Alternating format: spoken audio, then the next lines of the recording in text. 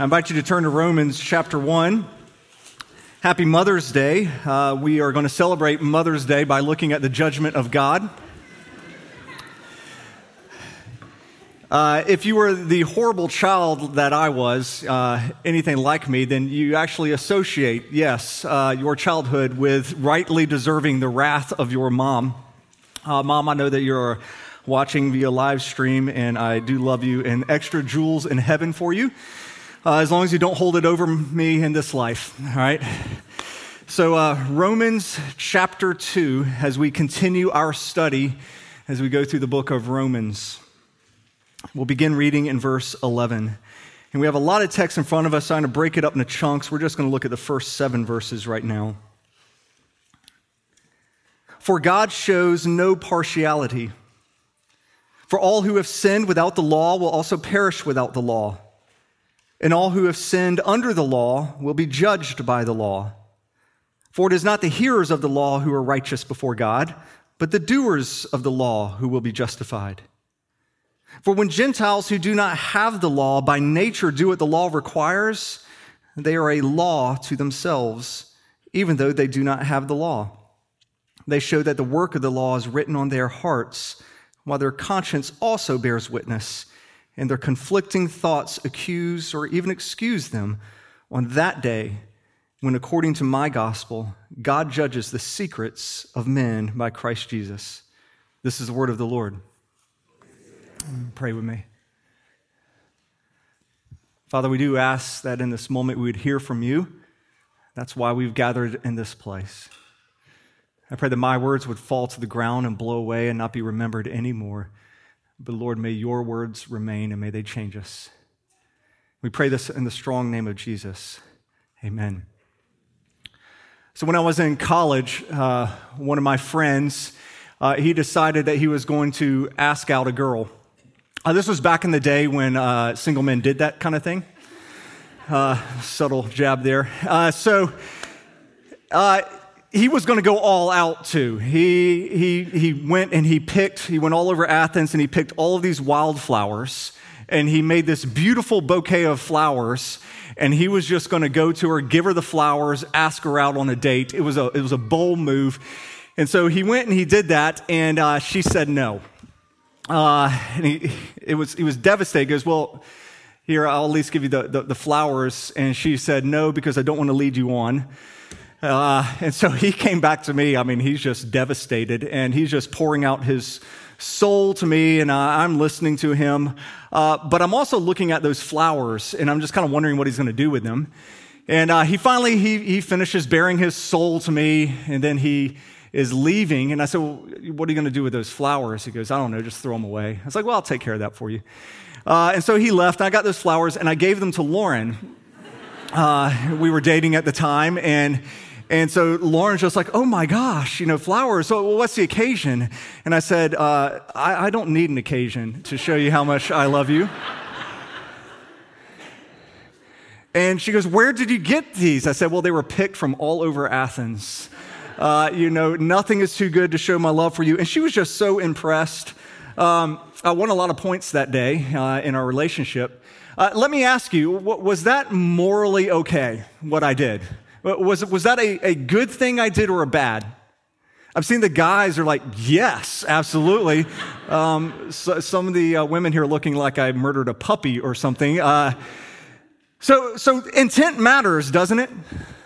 I mean, it does. So outwardly, you can have a really good deed. I mean, it was a good deed. It made Lauren happy when I gave her those flowers. But the intention of my heart was pretty self-centered, wasn't it? It really wasn't about Lauren. It was about me all along. That's the reason I did these things. I was being fueled by my own pride. Paul, in these first couple of chapters of Romans, is going to talk about 2 different ways we have all rebelled against God. One is by becoming really bad, and the other is by becoming really good or religious, but both are being driven by a radical self-centeredness of our hearts. The self-centeredness of our hearts could turn some to be a criminal and can turn others to be a priest. You could go one in two directions there. But the self-centeredness of the heart is what's fueling those decisions, fueling that direction. And Paul here is saying that really we all need a heart change. Whether you are religious or irreligious, the intent of your heart is often on evil. And God will judge you for it. He will judge you for your actions and the intent behind those actions. Now, Jeff introduced us last week to the idea that God will someday judge each one of us for our works. Not just us, but all of humanity, he will judge for the things that we do in this life.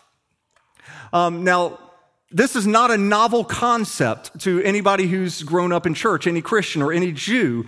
But know that neither the Roman nor Greek religion or philosophies had any notion of a final judgment day.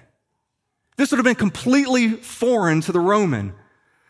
Yet it's a central component to the Christian faith. As a matter of fact, next time you read through the Gospels, I want you to just notice how many times Jesus doesn't just talk about judgment, he talks about final judgment. How he or his Father are going to judge on that final day. I actually, this past week, I went through and I just skimmed through the Gospels. I went through every chapter. There's 89 of them. And in 45 of those chapters, Jesus talks about the final judgment. So over half of the content in our Gospels there, he's saying God will judge.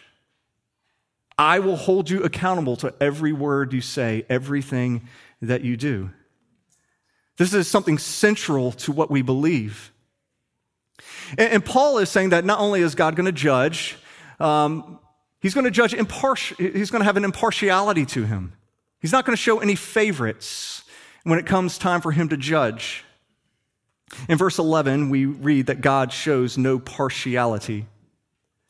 That word partiality, or perhaps your translation might say no respecter of persons.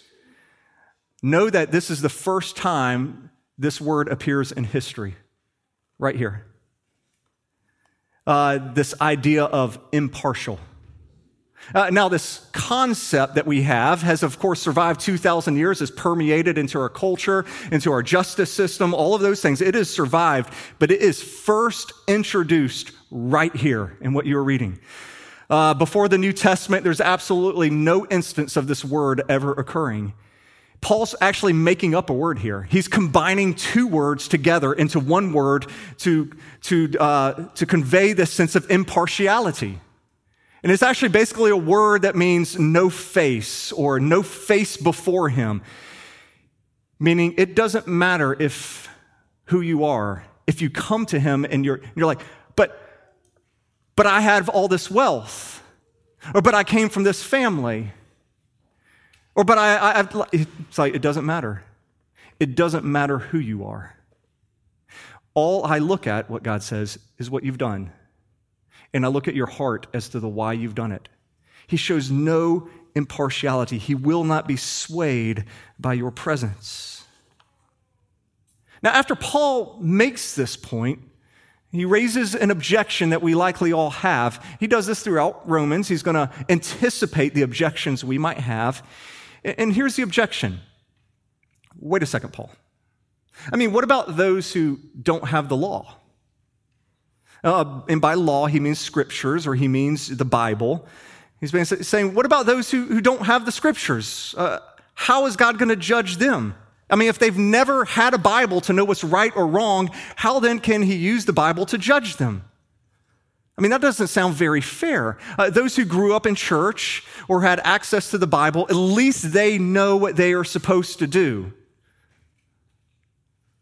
So, the objection that Paul's anticipating is, at the very least, it seems like the Jews got a head start on everybody else because they were given God's law and therefore they know what it means.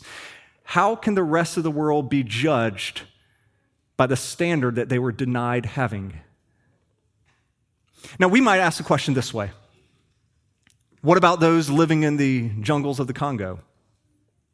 What about those living in Iran or Yemen who have absolutely no access to the Bible? If God judges them the same way that he judges us, well, that just doesn't seem very fair. 19 years ago, I came home for lunch and I found some leftover pizza in the refrigerator that Lauren and I had from the night before. And so that's what I had for lunch. I ate that. Not a big deal, right? I need to hear you say that was not a big deal. Because there's a reason I remember it was 19 years ago that this happened, because Lauren was pregnant with our first child, Caroline. And Lauren, unbeknownst to me, she had been running errands all morning, and she was hungry. She's been thinking about that pizza. She has been dreaming about that leftover pizza. Baby was hungry. She was hangry, and she just could not wait to get home and to get that. And I had just finished eating the pizza, and Lauren comes, she's in the door. She opens up the fridge and goes, "Where's my pizza?" I was like, well, I didn't know it was your pizza. I came home and I thought you were going to go to Chick-fil-A or something. I didn't know. And she goes, "I have been thinking about that pizza all day. I need the pizza." It's like, "I'm sorry, if you had left a note or something, I would have saved it for you. I'll go get you something now." She goes, "No." And I could see the look in the eyes. Thankfully, this wasn't my first rodeo. I knew what to do. I said she wasn't being reasonable.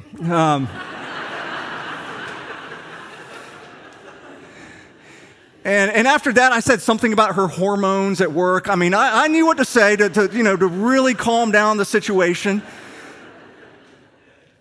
And the wrath of Lauren fell, all right? The wrath of Lauren fell on me.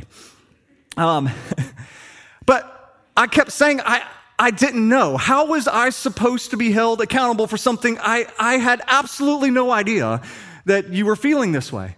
Now, I asked my wife if I could share this example, and she said yes. She did say, although, for what it's worth, I think it would have fallen better with Romans 1 than with Romans 2. And I said, "Why?" And she goes, "Well, Joel, you were without excuse. You should have known." She said, "The natural revelation was there. You should have inferred by everything you saw there that I have a pregnant wife who wants to come home and to have this. All the fault is in you." But you push that aside. The point is, how can you be judged for something so severely when you didn't have any idea? Is it fair for God to judge people when he didn't leave them a note? When he didn't give them access to his word? Is it really just for God to judge someone, for his wrath to fall on somebody who grew up in the jungles of the Congo or in Iran or in Yemen and have absolutely no idea as to what are the rules for living that we have in this book? Now, if you have ever had that objection that God would do that and that you would disagree with it, I want you to know that Paul agrees with you. If God did this, it would be completely unfair.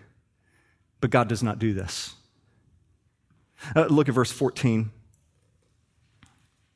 "For when Gentiles who do not have the law, by nature do what the law requires, they are a law to themselves, even though they do not have the law. They show that the work of the law is written on their hearts, while their conscience also bears witness, and their conflicting thoughts accuse or even excuse them. On that day when, according to my gospel, God judges the secrets of men by Christ Jesus." What Paul is saying here is God will be fair. He will judge every person by what they had available to them. If you have the law, then you're going to be judged by the law. If you don't have the law, well, then you're not going to be judged by the law. You're going to be judged by whatever standards you believed to be right or to be wrong. So God could not be more fair in how he issues judgment out to the entire world, yet no one will stand. No one will stand. Verse 12, "For all who have sinned without the law will also perish without the law, and all who have sinned under the law will be judged by the law." Francis Schaeffer, he gave it in his commentary on Romans 2, he gave an illustration that has always stuck with me. And this isn't actually what happens. It's an illustration. But he said, imagine if when you were born, God puts on you an invisible tape recorder. It's invisible and it's weightless. And he puts it on you at birth. And this device records every time you use the word ought. Every time you make a moral pronouncement on somebody else or say, you know what, you ought to do this, or what you did was wrong, or this is what you should do, it records those things. Now imagine, so you've had your entire life, you've lived this, you die, you're standing before God. You're in line, actually, and you see the person before you. God brings out the book. He brings out this book, and he's like, you didn't do this, and judges the person, condemns them, sends them away, and you're like, oh gosh. And so you get up there and you're like, God, I didn't have your rules. I didn't have the Bible. I didn't know those things. And God says, it's okay. Calm down. It's okay.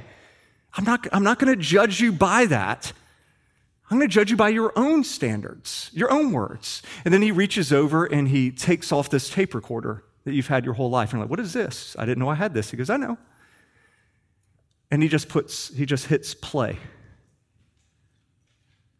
And you begin to hear all of the moral judgments that you have made, all the things that you know to be right or wrong, all the times you've said, like, oh, that person shouldn't have done that. Oh, they were wrong to do that.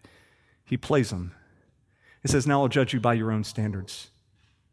And no one will stand. No one will stand before such a judgment. Your own words will condemn you.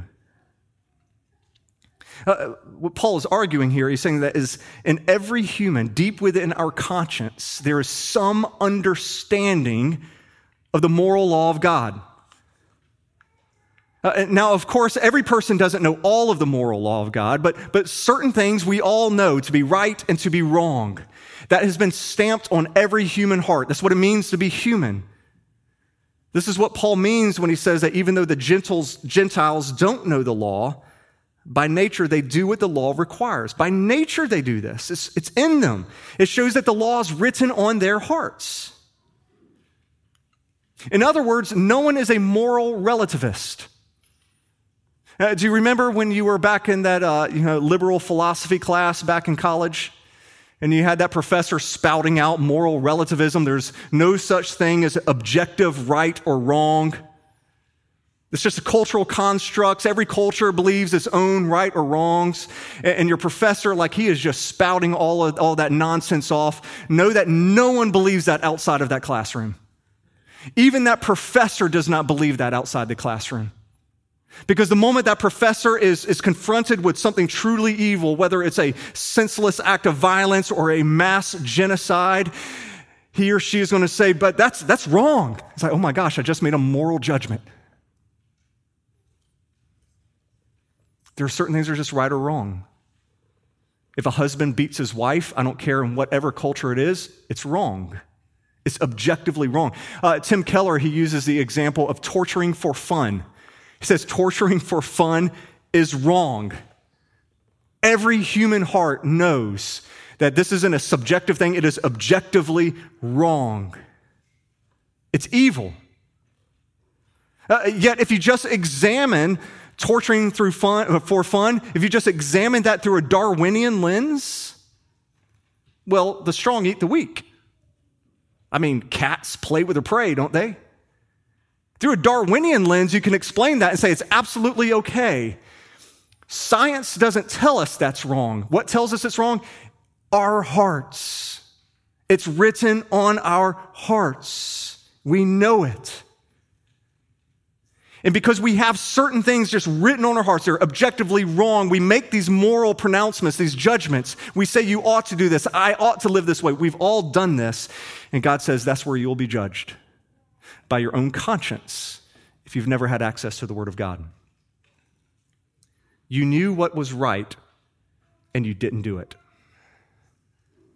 Now, up to this point in the letter, probably many of the Jews, the Jewish Christians, they're listening to Paul, and they're thinking, preach, Paul. Preach. Come on, that's right. You tell those Gentiles they have no excuse. Tell those Gentiles they are condemned. Remember last week, Jeff, he told us about the tension between the Jewish Christians and the Gentile Christians. And they weren't getting along that well. And you could just picture those Jewish Christians saying, that's right, give it to them. We don't really, the whole Jew-Gentile thing doesn't resonate so much with us. So if it's helpful, whenever you read the word Jew in here, just think of the religious person, the person who grew up in church. That's what Paul's really referring to. Whenever you hear Gentile, we'll just think of, the more pagan person, the liberal, the politician, the person living in California, okay? Whatever it is. Just think of that, outside the Bible Belt people, all right? Think of those people. We all have a mind like those people. Those people. That's the Gentiles. And so what Paul does now is he unpacks that there is no such thing as those people. There's no difference. There is no such thing as those people. Everyone stands condemned. So in verses 17 through 29, Paul warns the religious people of two dangers. First, he says, you religious people, you think you're okay because you possess the truth, but you're not. Second danger is this: you think you're okay because you're affiliated with God's people, but you're not. Let's read 17 through 24. But if you call yourself a Jew, and you rely on the law, and you boast in God, and you know His will, and you approve what is excellent, because you are instructed from the law, and if you are sure that you yourself are a guide to the blind, a light to those who are in darkness, an instructor of the foolish, a teacher of children, having the law the embodiment of knowledge and truth. In other words, whenever you're watching TV or reading some blog and you're like, this is what's right, and you're casting judgment on these people, he says, this is you. You then, who teach others, do you not teach yourself? While you preach against stealing, do you steal? You who say that one must not commit adultery, do you commit adultery? You who abhor idols, do you rob temples? You who boast in the law dishonor God by breaking the law. For as it is written, the name of God is blasphemed among the Gentiles because of you. In other words, because you break all these things that you say you should be doing and you don't do them, your witness is destroyed. So what Paul is doing here, he's describing a very smug religious person. The one, who's somewhat familiar with the Bible, kind of knows a little bit of theology, at least knows enough to know what the really bad sins are, and likes to point out those sins in other people. And yet they're blind to the fact that they commit the exact same sins. And Paul, he goes through a couple of the Ten Commandments here. He goes through two of them, stealing and adultery, as an example. So I'm assuming everyone here knows that stealing is wrong. Is that right? Everybody knows stealing is wrong. Any of you ever use somebody else's Netflix account? Have their password? Anyone ever make an illegal copy of some music? Anyone ever plagiarize someone else's work? Anyone ever go into Chick-fil-A just to take their sauces and then leave? And they're a Christian company. That's like double judgment on you right there. What about adultery? Jesus said, if you look at a woman with lustful intent, you committed adultery. Have any of you ever lusted after someone not your wife? We've all fallen. In verse 22, Paul brings up another sin. This one is a little unusual, needs a little more explaining. He says, you who abhor idols, do you rob temples? Now, the reason this one is a little confusing is because there is absolutely zero evidence that we have that Jews ever robbed temples. There's no record of a Jew going into Zeus's temple and taking away one of the idols there. You won't find any record of that. So what I think Paul is doing here is he's talking metaphorically. He's saying, you religious people, of course you decry all idolatry as wrong. You abhor it. But you have the exact same concepts. You take from them, you borrow from them. You have the same idols. And your idols might be wealth, it might be comfort, it might be status, but there are some things that you are trusting in and giving divine-like qualities to. You're trying to find your significance in those things and not in Jesus. We've borrowed idolatry from the world. And so Paul warns us about these things. He warns the religious people. He warns us that there's a danger. There is a danger that thinking that just because we know the Bible is true, that we're saved. And he says, throw that out. And then he says there's other danger is we think that just because we are affiliated with God's people, that we'll be saved. That's what he talks about in verses 25 through 29. Read these with me.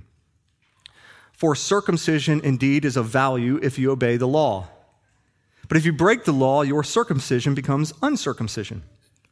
So if a man who is uncircumcised keeps the precepts of the law, will not his uncircumcision be regarded as circumcision? Then he who is physically uncircumcised but keeps the law will condemn you who have the written code and circumcision but break the law. For no one is a Jew who is merely one outward, nor is circumcision outward and physical. But a Jew is one inwardly, and circumcision is a matter of the heart, by the Spirit, not the letter. His praise is not from man, but from God. Okay, be honest. How many of you completely zoned out during that? I mean, shame on you. I didn't. I found it riveting. No, we come across something like this, and it's hard for us. We kind of zone out. I mean, the language is a little awkward, the whole circumcision, uncircumcision thing. I mean, we are 2,000 years removed from the whole circumcision, non-circumcision debate. And so this paragraph to us just feels really tedious. And if you have any questions about circumcision, just ask our youth pastor. That's what he has to deal with a lot. And so he would be more than happy to sit down with all of you and just talk to you about that. The important thing to know is this about circumcision. It was the sign that you belong to God's people, that you were one of God's people. But Paul says just because you have the sign doesn't mean you are actually one of God's people. What matters is, are you following God? That's all that matters. Are you following Jesus? Now for us today, we don't treat circumcision the same way. It's not the same sign. We have different signs that show whether we are part of God's people or not. If you don't know what those signs are, I would encourage you just to go and ask somebody, are you a Christian? Because you'll likely get an answer like this. Be like, of course. I've been a member of First Baptist, whatever, for the last 25 years. Or the answer could be, why, yes, I was baptized as a 7-year-old. Or, of course, I went through confirmation class when I was a child. And so we give a sign. People give signs. Am I a Christian? Am I a believer? Well, I'm a member of a church. I was baptized. I went through confirmation class, and point to all these signs as a way of saying, I'm good. I had this sign. And Paul says that sign will not help you on Judgment Day.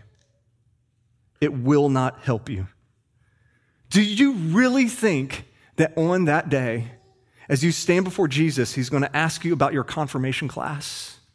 Did you maybe quiz you a little bit? Do you think that's what he's going to do? Do you think he's going to ask you what church you were a member of? I mean, those things might be important, but they don't save you. The real question is this: have you been born again? Has your heart been circumcised? That's the sign he looks at, your heart. There is a circumcision that will save you, and this is the circumcision that the Spirit performs on your heart. That's what Paul says.